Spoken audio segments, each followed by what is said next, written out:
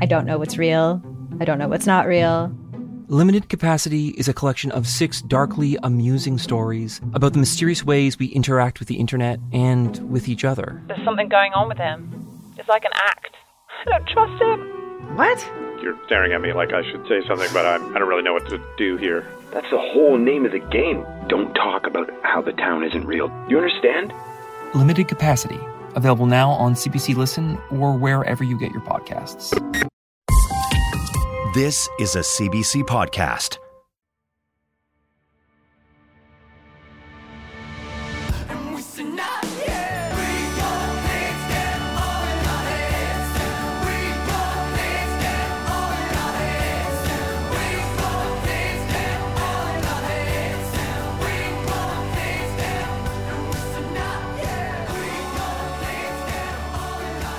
All right, we are joined by Angela Hartland right here in the HRM, over the bridge, over in Dartmouth. The famously known HRM. And this is going to be really interesting because we're kind of covering a topic that we haven't really covered on the show before. We're going to get into what I've just recently learned is referred to as body-focused repetitive behaviors, BFRBs.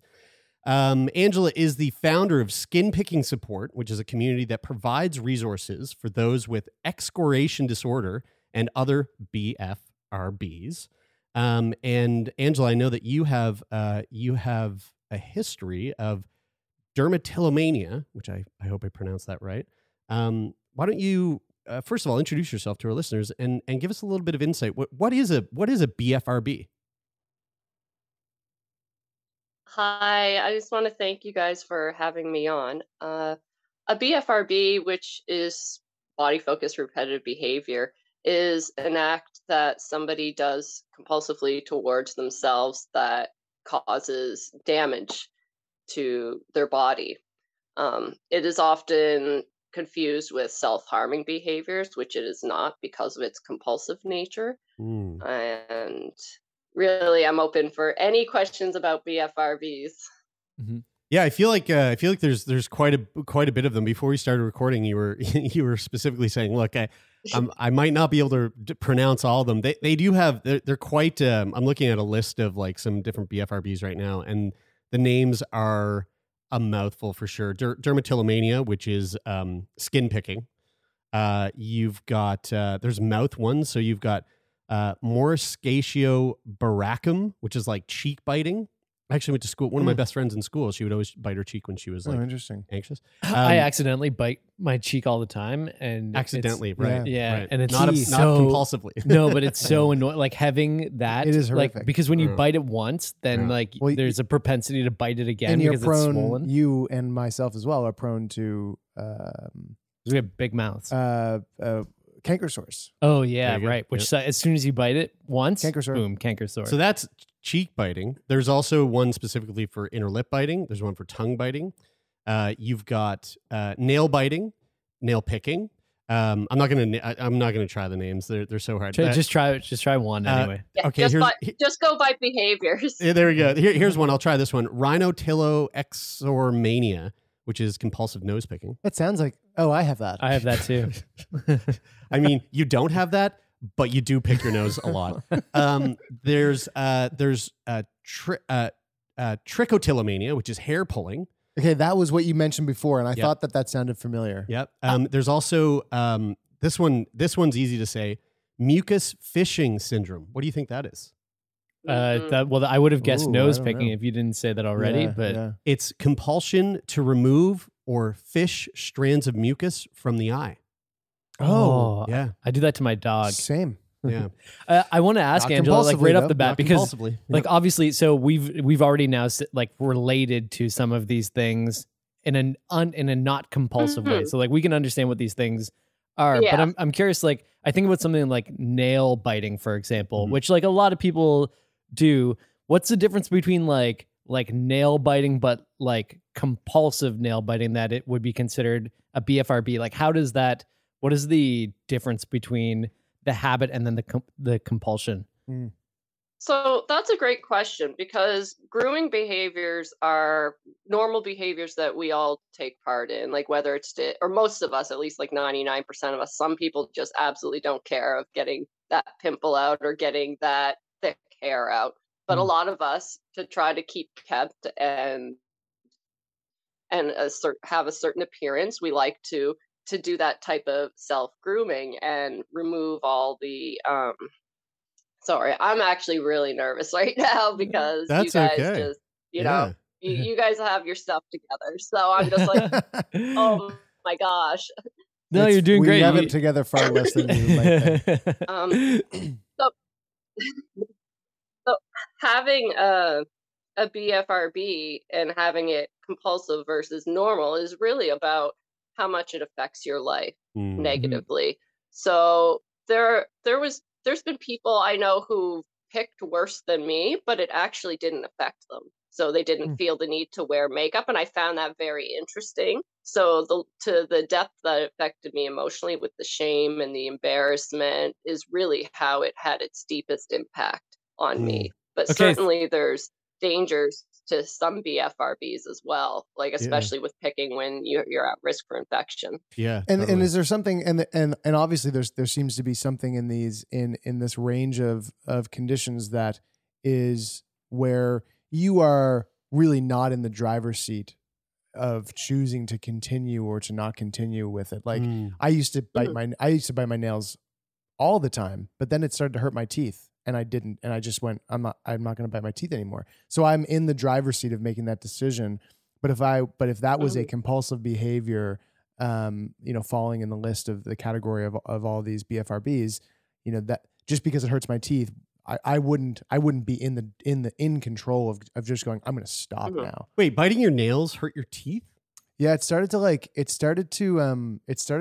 almost feel like a little nerve pain on the tip of my big. Like your chewing teeth. Wow, interesting. Yeah, or your whatever your two front teeth are. Yeah. I mean, that would make me stop for sure. Teeth pain.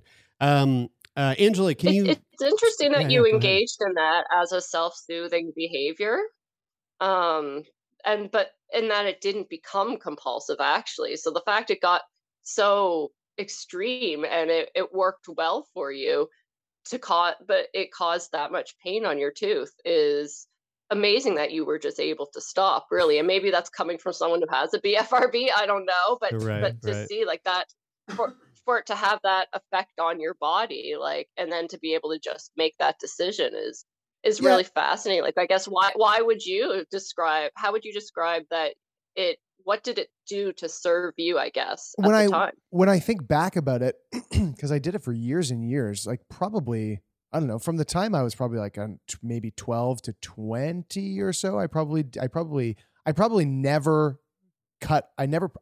trimmed my nails with nail clippers. I think I just saw it as like, I could just bite them. Like, why trim them with a trimmer when I can bite them? You can trim them anywhere, anytime, anywhere I want. And then when it started hurting my teeth, I was just like, oh, okay, that sucks. Yeah. I really don't like that. And then you transitioned to only trimming them at the gate, but waiting for your flight, which is probably more problematic than if it would have turned into an obsessive compulsive disorder. That's right. Because it's affecting everybody else but you. Yes, thank you, Jeremy. I wanted to ask Angela. I had.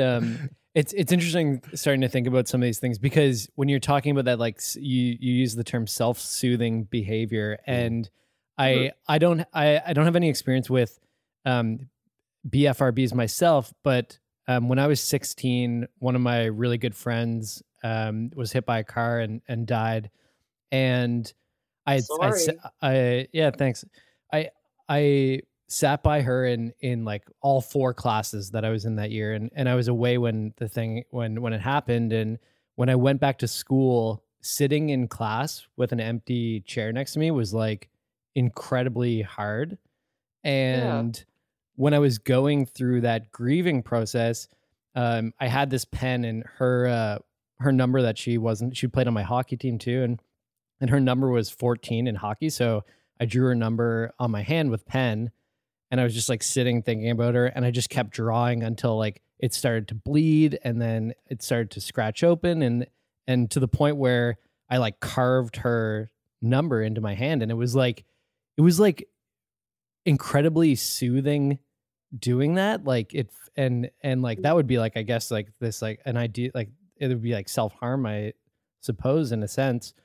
And anyway, it's Yeah, scabbed and I think what you're describing sounds a little more self-harmish, but I want to say, like, that's really heartbreaking. I'm sorry you had to go through that. That's Mhm. devastating. You don't expect having to experience something like that. Yeah, I appreciate you saying that.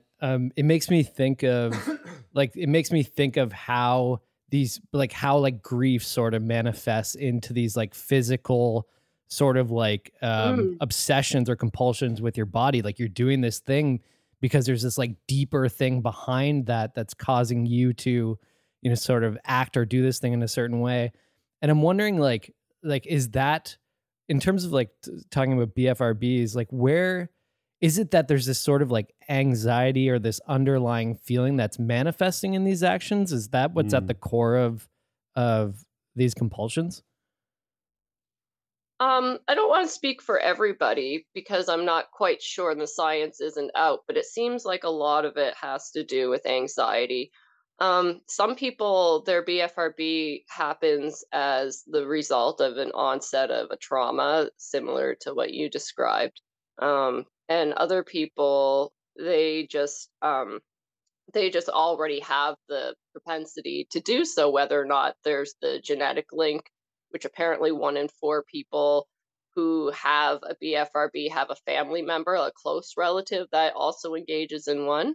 But a lot of people actually are just highly sensitive and have kind of sensory type of issues, sensory processing type issues. And there's a lot of talk about like ADHD and autism being comorbidities, along with things like I'm diagnosed with generalized anxiety disorder. That's sort of, was you were talking about the kind of underlying fact, but I had kind of always picked my skin.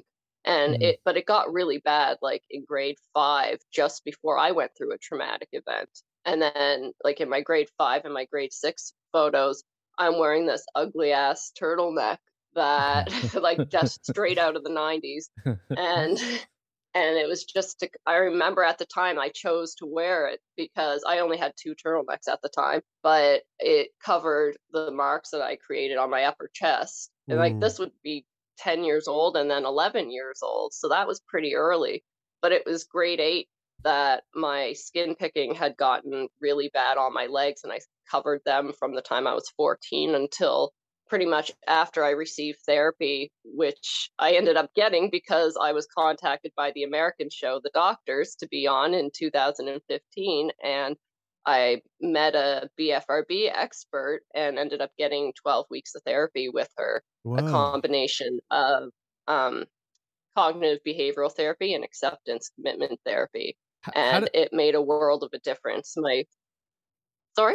How did they find you? Because of the advocacy that I've been doing over the years. I think primarily my memoir, Forever Marked: A Dermatillomania Diary. I remember in 2009 I did a CTV interview promoting it, but it was the first time on television anyone had ever spoken about this condition, and really there was nobody else at the time. So it was kind of like slim pickings. Just don't mind the pun behind that. I'm curious about. I feel like stigma and judgments are going to be something that come up a lot in this conversation.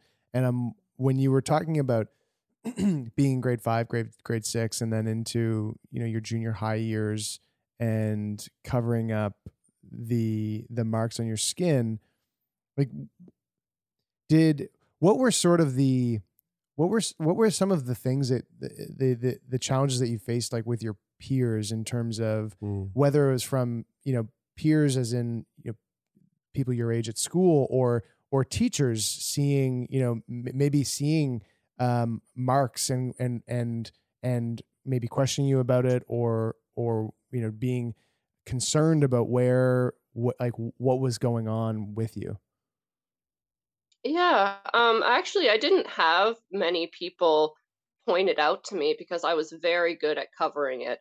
it wasn't always as easy to cover it on my face, but I knew a lot of people would just kind of assume it was acne. But to be honest, when I was 18, I actually didn't even know why I was picking at my skin. I didn't have the vocabulary to understand mental health and what that really meant. Like I knew what depression was, and that was, pretty much it. So I didn't know about like anxiety. I didn't know about compulsion. I knew about some compulsions, but I didn't think that it could be something that you could end up doing towards yourself. So I really didn't understand why I was doing it, but I ended up canceling a lot of outings with people over the years. I ended up skipping school because I didn't want people to see me on really bad days.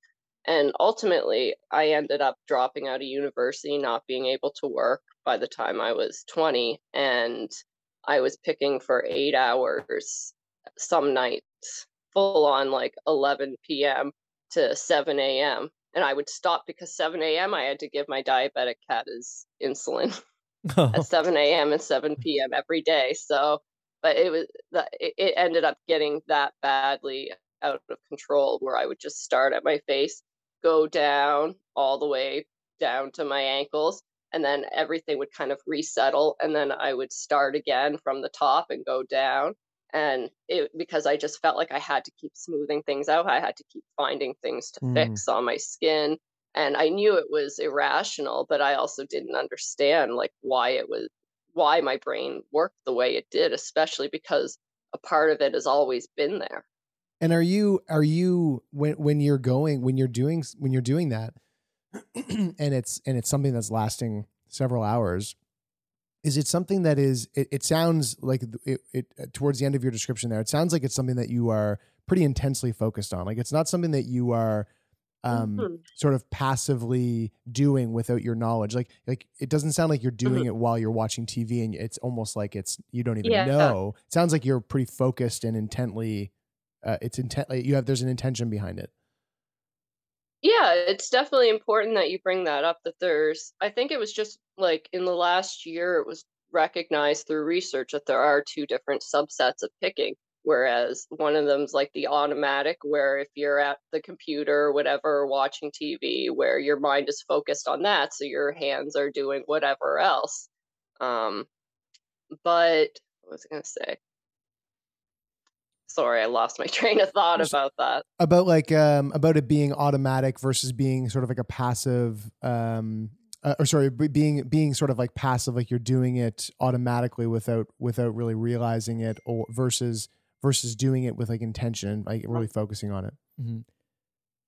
Yeah, the part about focusing is that it's like you go into this and you kind of mentioned on another question that you touched on before, what's considered to be like a trance-like state. And it's not trance like as in hypnotic, but you're able to enter this like calming place in your mind that's almost meditative, and where you can just focus on things, and you can, like for me, it was also a matter of being able to process the emotions and events of a day by the end of the day, like think everything over, and just as a way to process, and maybe as a safe way because things are overwhelming. Brian, you mentioned the other day, just on that, you mentioned the other day about like transition time. Yeah. And doing something in between, maybe your work and like an activity later with Maddie or with us where you really need a time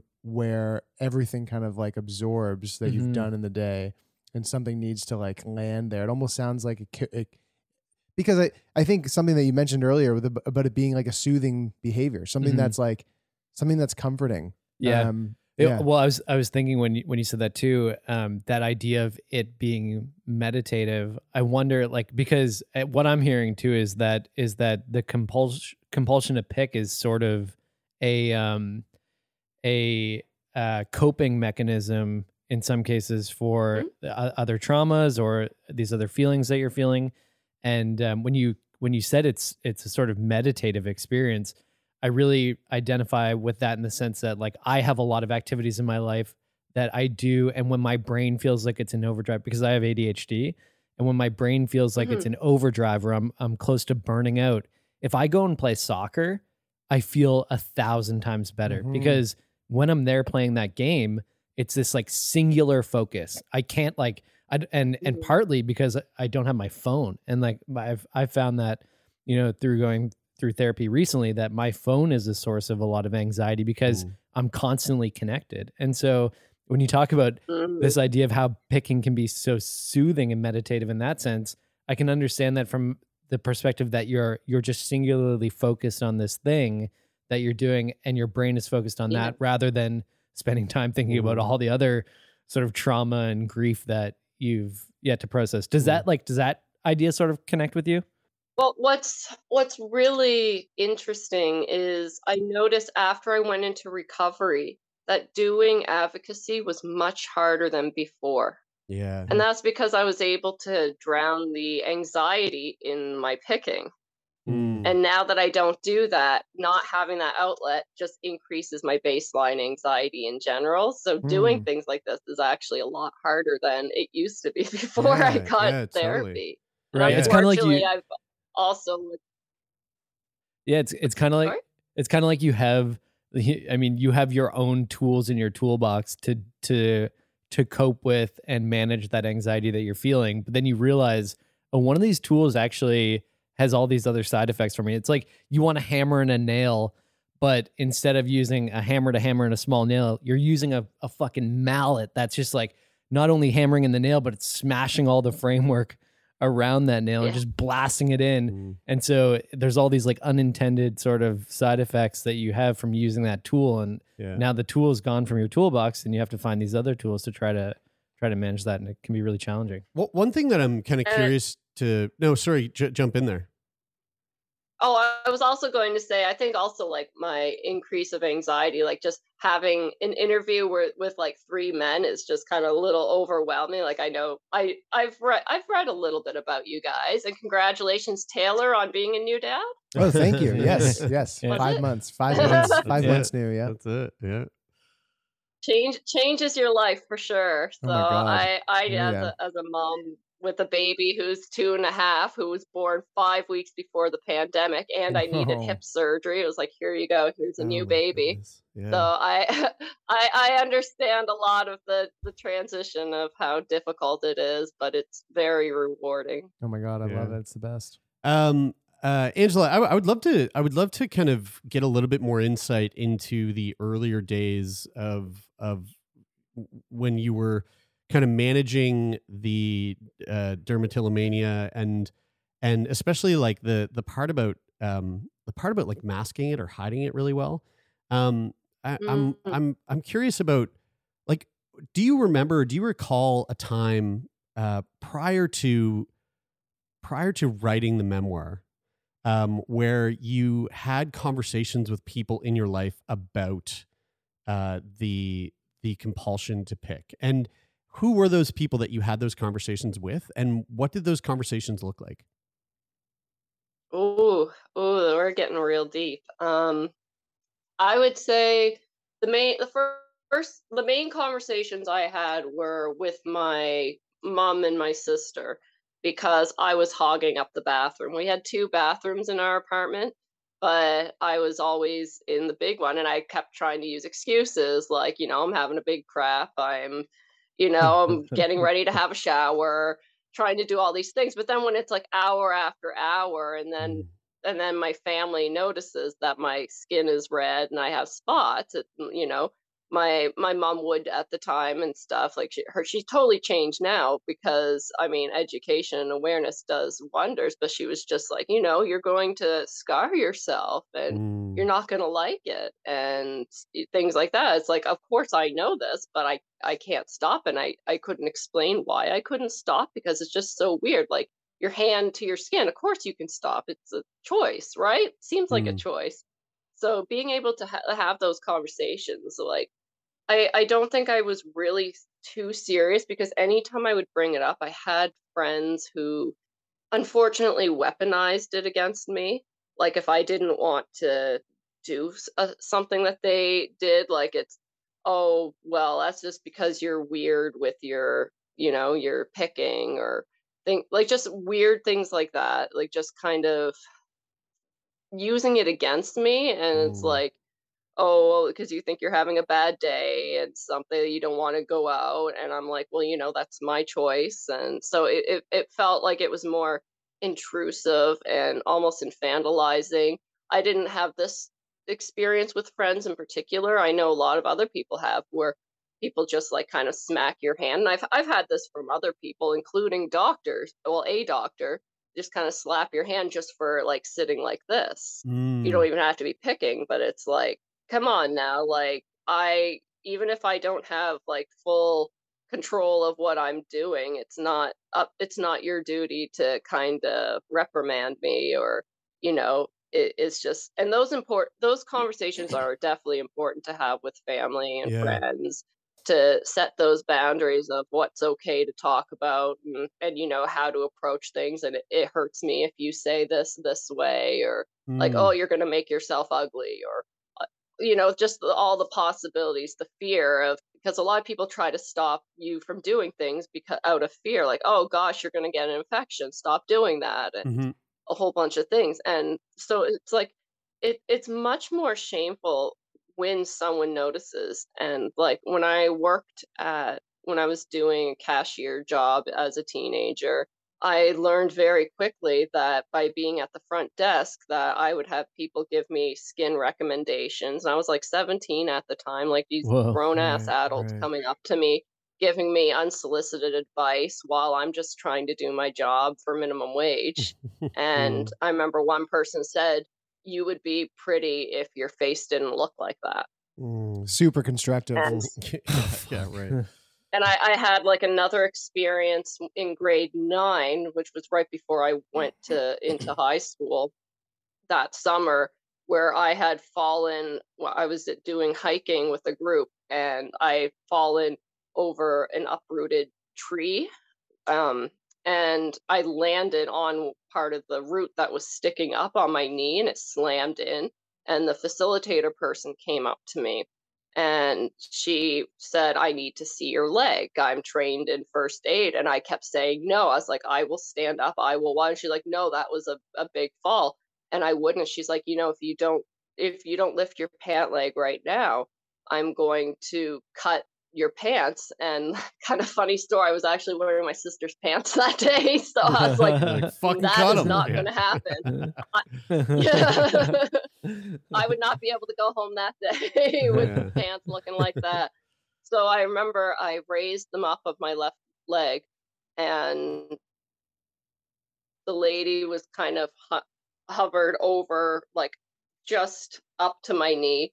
But then she was looked down. It took a few seconds. And when she saw my legs, she just went, "Oh!" And that was like just, right before I was going into high school. Like in all, so it's like I learned that, like, for sure, that if anyone saw my body or skin, that they would have the same reaction. And I felt like, a freak. I felt like I couldn't control the mess on my body, let alone the mess inside my head that was creating it.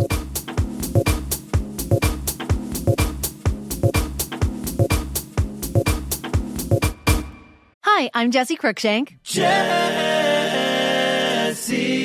Cruikshank. I host the #1 comedy podcast called Phone a Friend. Girl, let's phone a friend. Not only do I break down the biggest stories in pop culture with guests like Dan Levy and members of NSYNC, I do it with my own personal boy band singing jingles throughout. Because it's my show. It's your show, girl. New episodes of Phone a Friend. Yeah. Drop Thursdays wherever you get your podcasts. So work it, girl. Yeah, work it. Okay, that's enough.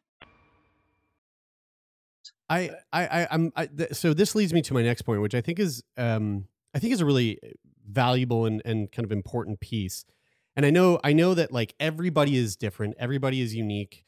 And you were speaking to like setting those boundaries, and those boundaries are going to look completely different from one person to the next. But I guess maybe speaking personally for yourself, if someone's listening to this right now and they know somebody in their life who perhaps has a compulsion to pick, and they haven't spoken to this person, but they've been thinking, maybe I should say something to my pal or to my family member. What are effective ways to speak to someone with this type of compulsion that won't be alienating, that won't be, causing shame, that are just like effective ways to communicate with that person when you want to voice a concern?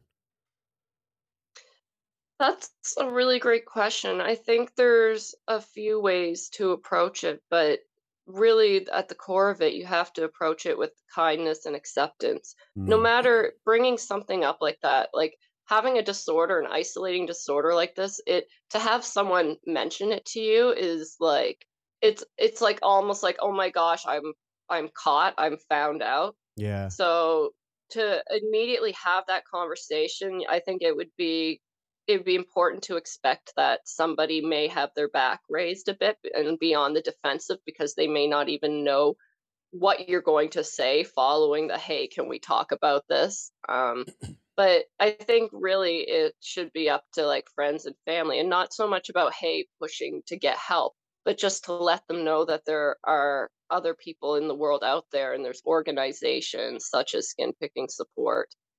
There's also in Canada, we have the Canadian BFRB Support Network in Toronto. And really, I think what what brings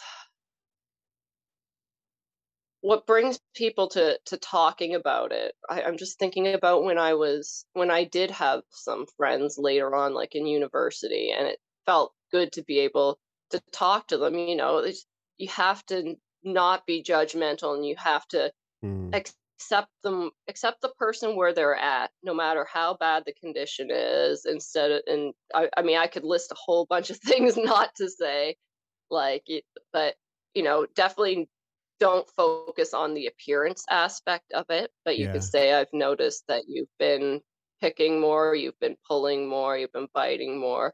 Or if you want to address the behavior itself, or if you just want to address to make sure everything's okay in that person's life.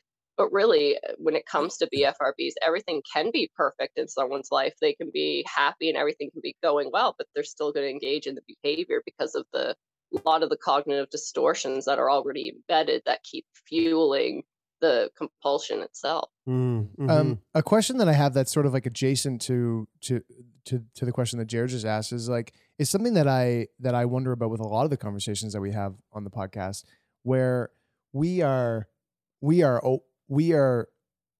kind of always doing this exercise with the people that we talk to try and relate in a way that we, in a sense, or empathize in a way, and try to understand the experience that somebody else has had.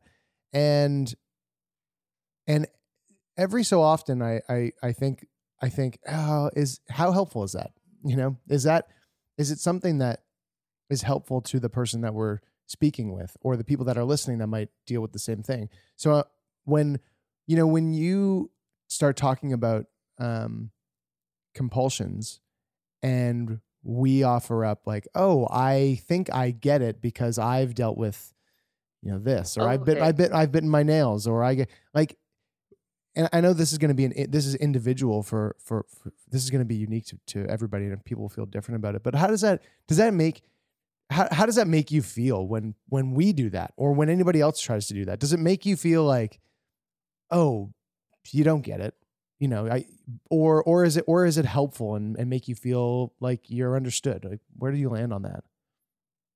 It can sometimes feel a little minimizing, but I also feel like people who are trying to understand are trying to relate it to real life experiences, and I definitely can appreciate that as well. So I think it really matters what the intent is behind it. Like if you're gonna really mock the disorder or something, then yeah, I'm not gonna have time for anybody who's going to do that. But if someone's really trying to understand, like, these are questions, what you guys are asking is what everybody is asking, or at least wants to know, and it's really great that there's finally people asking those questions out loud.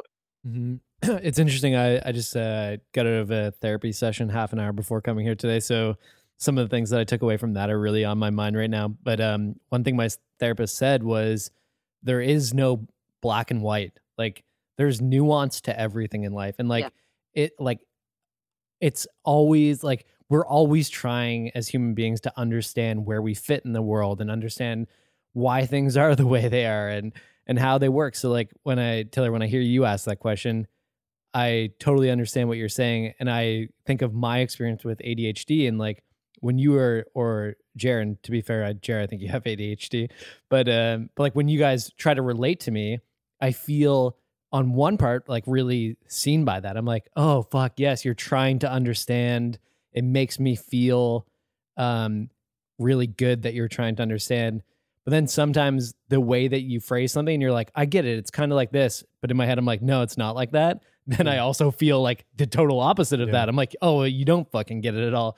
And so I don't think, and like, this is my personal experience, but like, I don't think there is always a one, I don't think it's always black and white. I think there is this sort of nuance to that thing. And I think that it all depends on what type of mood you're in too. Like some days you might just be like, oh, that's really great, I want that support. And other days you just could be in such a shit mood that you're just like, don't even try. Yeah, totally. Yeah. And I think it's partly the responsible of us to understand our own feelings about these things, which can be very difficult, especially if you're trying to do this on your own. But like, it's not I can't control what you say. And like, Taylor, if you try to relate to me about my ADHD, your intent is to try to understand me. It comes from a positive place. And so if that makes me feel a certain way that is like bad or really good, it should be my responsibility to understand why that is. And if something you say makes me feel bad for some reason, then it should also be my responsibility to tell you that and like try to like understand. I mean, we've had this conversation about ADHD where you're like, try a to-do list. And I'm like, well, that doesn't fucking work for me or whatever. I mean, I think, and to that point, we're in like, I think as a whole society, especially primarily in North America, we're in this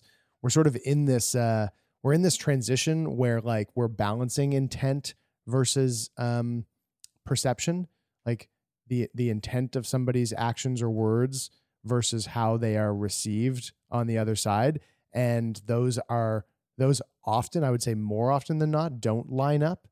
How something is intended and how something is received. And then the communication from both parties is missing a lot of the time, and then which leads to a lot of friction. Yeah, I feel like we have this problem with our parents all the time, because our parents come, and like, this is like, I'm generalizing here, but I know my relationship with my parents, sometimes they'll react to situations in a way where they want to protect, or like they'll come in and they'll say, oh, I don't like when you do that this way because it makes me feel like you're going to end up in this situation or whatever.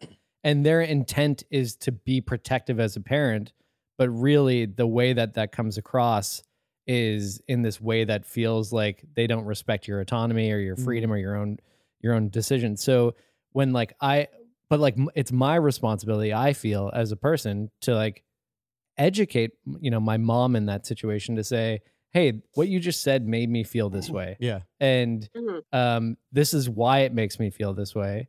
And I would prefer that next time, if your intent is to do this thing, that you would be better to accomplish it by approaching the situation in this way. To that point of educating, I would love to kind of dive into the memoir that you wrote that came out back in 2009, Forever Marked, Dermatillomania Diary.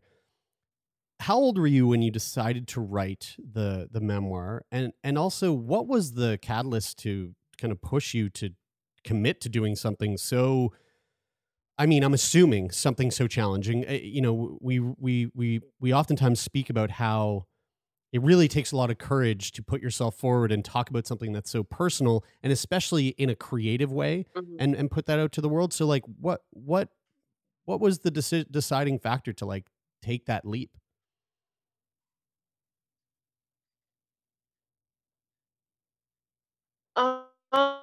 I think it really came down to a few things, but it really came, like, I mean, I ended up at university. I couldn't work anymore. I was picking too much. It wasn't something I could hide anymore. It wasn't something makeup could even hide on my face. I wasn't in like, well, I guess that technically still I could have had acne as like early 20s, but I knew, I was like, this is destroying my life. I don't even know where I'm going to go in the future. It's taken pretty much everything from me. And a couple of years earlier, when I was 18, which is now half a lifetime ago, I did try to end my life because I was so alone. There was no diagnosis. I had like a horrible therapist at the time. And I was just completely alone. I tried to hide what I was going through from people because I didn't want them to think that I was like a freak, and I wanted to be able to fit in and blend in, and I didn't want people to know that there was something quote unquote wrong with me. So I tried to hide it, and it made a lot of it made a lot of my interactions with people, I guess, more superficial in that way because I kept them at arm's length, not with them, not wanting them to figure out what was going on with me. And a lot of people, they kind of noticed over the years, but just never really knew what it was that I was hiding. Mm-hmm. But I guess I think though what really made me put it out there was just that I was angry ultimately that there was no information out there. I had heard that there was like it was considered like a symptom of another disorder, but I was angry that it had taken so long for me to hear. Like when I had gone through the mental health child system and everything, and they all downplayed what was going on, and always focused that I could keep my grades up, and that would just seem to be the only thing they cared about. And I was mad, and like when I looked online, which I mean in 2009 there wasn't much information. There was, I remember, like I think it was like 2 Google pages of information, and some of them were just like offshoots of random skin picking together words together. Um, but I felt like no one should have to feel like they want to end their lives because of something that they can't control, Yeah. something that they would choose to not do. And I didn't want anybody else, if there was anybody else out there, to ever have to go through what I did. Yeah, which there most certainly are those people, right? And one of the things that I thought kind of fascinating in some of the notes that you sent to us in prep for this conversation was that there's a really big need for treatment providers in Canada. You'd mentioned that there's currently less than 10 people in Canada that provide treatment for BFRBs, and yes, and which that seems like an issue, and it seems like there's most certainly a need for more of those providers. But in the very least, there's folks like you who are actually putting out resources and offering support for those people who might feel so alone and so isolated in that. The other thing that I really want to touch on before we come up to time is your story of recovery, because you had kind of mentioned it earlier. After releasing the memoir, you ended up going on a television show called The Doctors in 2015, where you got help from expert Karen Pickett. Very funny last name for it the is a fact really that she was helping you with definitely what she's aware of the irony. I hope so. What did recovery look like for you, and in general, what does recovery look like for anybody that is going through recovery for a body focused repetitive behavior? Recovery is not a matter of, when it comes to BFRBs, it's not like when you look at the framework of abstinence, like with alcohol, where it's all or nothing. You're going to pick because or pull because they are normal grooming behaviors. It's whether or not you get caught up in them, and the obsessive thoughts behind them, or that keep drawing you towards your skin or yourself. So as long as you're able to manage that without giving into it, that's one thing. But even if you do end up giving into it, it's okay, because it's really, there's a phrase that we love using in the BFRB community of progress, not perfection, because we're going to have to live with ourselves forever. And for a lot of people, when it's taken so many years, like mine developed in childhood, I had traumas that exacerbated it. It's not going to go, like, just absolutely go away and be deprogrammed with therapy from my mind. It's always going to be, I think, something that kind of it'll probably come and go, because there's even times now in my recovery that it comes and goes, where but there's also a lot of times where I'm just like fixating on my eyebrows or something, and I just don't engage. But I consider that to still be engaging because my mind is going there instead of being free of it. So, but really, I like just benefiting from having clear skin for the most part. Like, I mean, I wore makeup before to hide myself, whereas now it's like, if I wear makeup, all I have to do is put just like one thin layer on, and it feels like everything's covered. And it's like, wow, I'm still amazed by that because for so many years it was just like everything was flaky, everything was crusty, not covering exactly. And I'm just like, wow, this makeup is so awesome, but it's just store brand stuff that it's like $8. So I really. Oh, sorry. No, go ahead. I was just gonna keep rambling. So. Well, one thing that I think is kind of just to come back to that piece about a lack of resources for treatment. And you know, we had mentioned that there's less than 10 people in Canada that can actually offer treatment for folks who are struggling with this disorder. And it made me think about like how prevalent is this? And I'm on the Wikipedia page for body focused repetitive behavior right now, and it's quite staggering. BFRBs are among the most poorly understood, mixed diagnosed, and untreated groups of disorders. BFRBs may affect at least 1 out of 20 people. Whoa. These collections of symptoms have been known for a number of years, but only recently have appeared in widespread medical literature. Trichotillomania alone is believed to affect 10 million people in the United States. Wow. Which, you know, when you take those numbers and those stats and you stack it up to less than 10 people in Canada who are available to offer any kind of relief to this is it's a bit mind numbing. Like that's really fucking wild. So again, I've been working for years towards getting professionals trained, and I really hope I can focus a lot of my advocacy on that even more now, because especially with the pandemic, being the moderator of a lot of online forums, before I created the skin picking support group, there were a lot of people during the pandemic, during the second wave. That's when so many people were trying to join for support because the pandemic made everything so much worse. So we need these supports now more than ever. So all professionals need to do to get trained is go to TLC Foundation for BFRB's website, and they have a professional training institute where they teach either in person or through a 13-hour DVD course. They train professionals who have at least a master's or higher how to treat BFRBs through evidence-based research and science developed by Dr. Charles Mansueto, who's really a pioneer in the community. And are the people who are trained and the people that would and will be trained, are these psychiatrists, psychologists, or are they MDs? Like who are the people that would like tack this on to their training? I believe it can start on like kind of the lowest rung as I think Masters of Social Work. You can obtain that certificate and course, or I think it can also go towards, if you're a student in either of those, it can go towards some learning credits.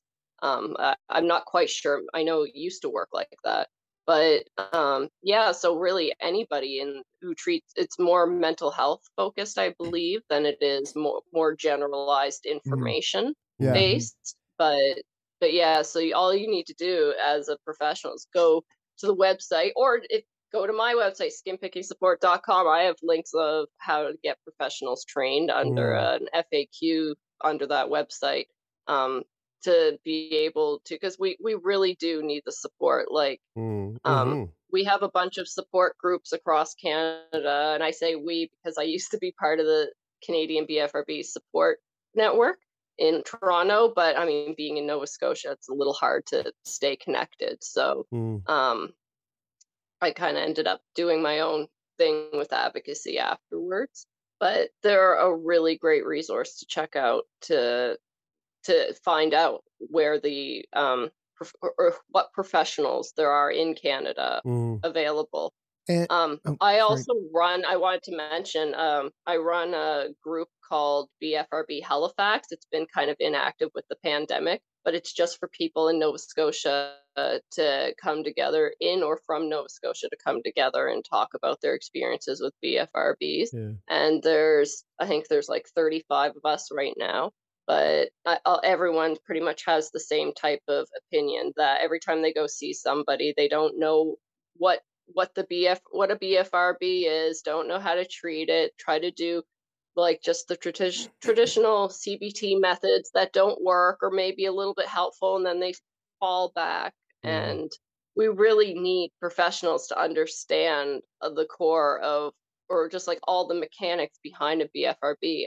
And I know this training program is something that my therapist had taken part in as well. So, and I wish everybody in Canada had the chance to get the opportunity that I did to go on the doctors. And I never take that for granted, because I thought my legs would be full of marks for the rest of my life. And I was okay with that at the time, because I had done my advocacy. I had grown with self-acceptance, but I still never expected that my advocacy would actually lead to my recovery, which is pretty cool. So even if it's not perfect, I've been a lot better than I was before 2015. And I think that everybody in Canada deserves that chance to experience what I have. Yeah.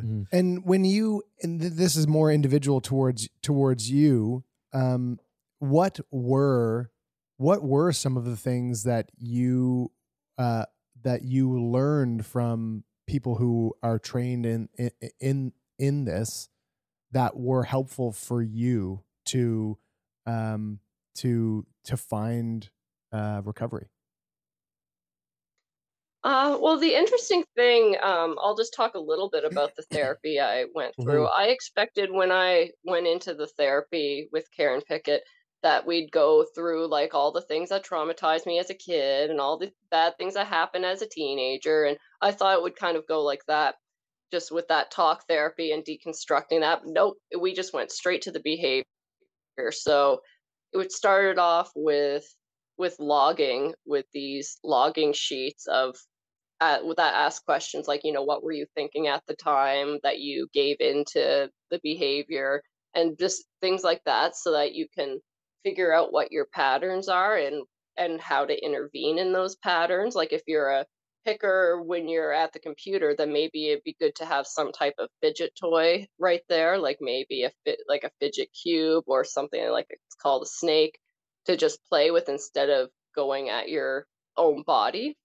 So there's strategies like that. There's also blockers and barriers you can use. Like one thing I do specifically, I have in my bathroom, there's 3 lights and I only have 1 light bulb in it, and it's like a 40 watt instead of like the 60 watt that I could take, just so that I can't really see details when I'm walking by. And I do need to look in the mirror, like especially when I'm like brushing my teeth. Yeah. So things like that, like that's more of a barrier. But a blocker would be something like there's like zit stickers, acne patches. You can just put like a little round circle things on triggering areas. You could also do it based on like on your fingers, right at the source of the problem. So you can put like there's these, I think they're used for guitar. You can put them on your fingers and they're just like little nubs, or I guess kind of like thimbles if you think about sewing, or like the little plastic things you can put on your fingers.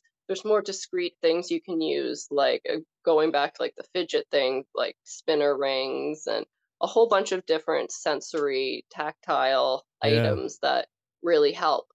The thing that really helped me the most is what's kind of hardest to put into content online. Like it's easy to say, hey, pick up a fidget toy to redirect, but there's so much more that I like. Obviously did not help me to get into recovery before, because I knew those types of things.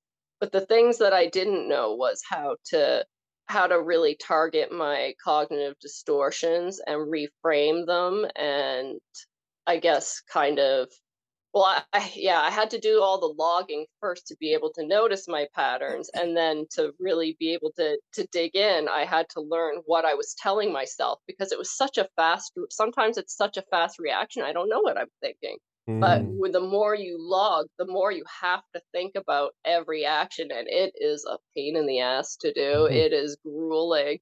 And there were times that I was like kind of trying to not pick on her. I was allowed to pick during the first week, but I was trying not to because I didn't want to have to go record it. Yeah. So I was like trying to Like, play kind of mind games with myself. But another thing, though, that's really important and the hardest part of recovery for me personally, and I think it's because of the high anxiety, is mindfulness. Yeah. Kind of going back to that conversation, doing body scans and meditations, they may feel good after you do them, but if you to actually get the motivation to slow your mind down really, really is hard for me to do. Mm.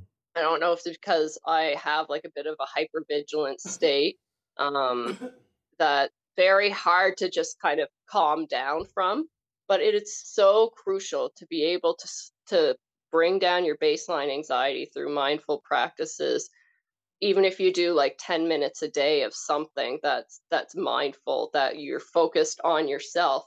Because I think in some ways the the trance like state from picking goes into like it's almost like the toxic version of meditativeness is Mm. engaging in BFRBs. So to be able to bring down your baseline anxiety, you also are able to easier challenge the cognitive distortions because you're able to recognize them because you're more mindful of them. And I Mhm. mean, it can be certainly annoying. It's a shift to have to analyze every single thing. Like I analyze everything, but to analyze my BFRB took something out of me. Like it exhausted me. It's not easy to do, to be able to challenge it, but it was what I needed to do on top of bringing down my baseline anxiety that really helped when it Mm. came to that. And also there's like a lot of different things that I learned about feelings and emotions themselves. Like I learned that you can overcome an urge, whereas I'd been picking for so long. If I had an urge, I always gave in. I stopped years ago I stopped trying to stop because I felt like it was absolutely fruitless. And I did kind of have that kind of view, like a defeatist attitude on it. And I just really want people to know that any little bit of effort they put into reducing their BFRB isn't a waste.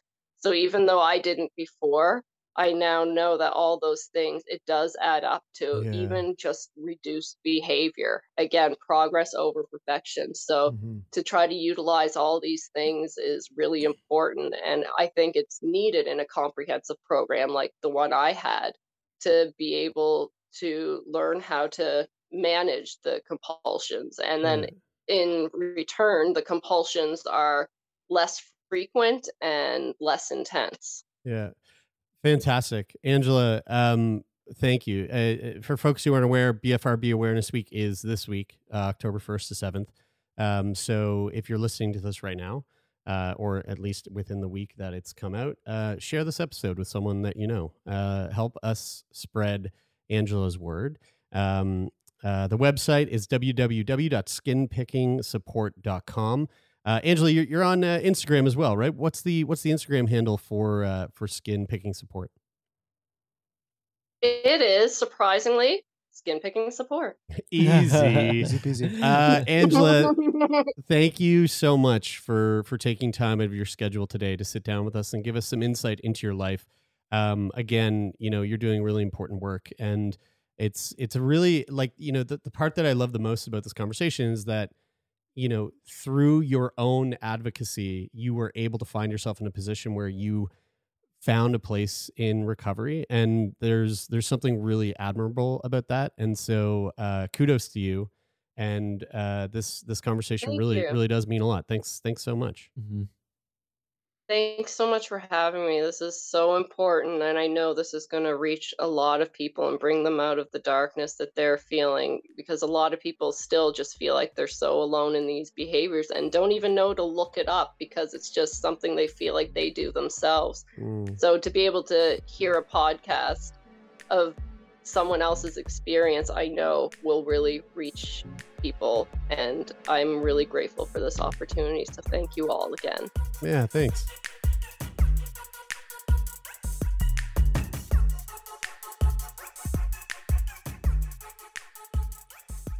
That is it for this week's edition of Routine Checkup. Thank you so much for tuning in, folks. It means the world to us. And if you'd like to continue listening to the podcast, you can do that right here on Mondays, Wednesdays, and Fridays. And of course, if you want to support the podcast further, you can leave us a rating and a review on Apple Podcasts, or you can simply rate the podcast on your Spotify mobile app. And even better than that, why don't you tell someone that you know? Tell someone that you love. Tell someone that you don't know that you listen to Sick Boy Podcast, and recommend it to them, because we always love those extra ears. The podcast is produced and hosted by myself, Jeremy Saunders, Brian Stever, and Taylor McGilvery. The podcast is managed by Jeffrey Lonis at Talent Bureau. The theme music for today's episode comes from Rich O'Coin. Thanks again, folks. Hope you enjoyed it, and we'll be back next week. That's it for now. My name is Jeremy, and this is Sick Boy.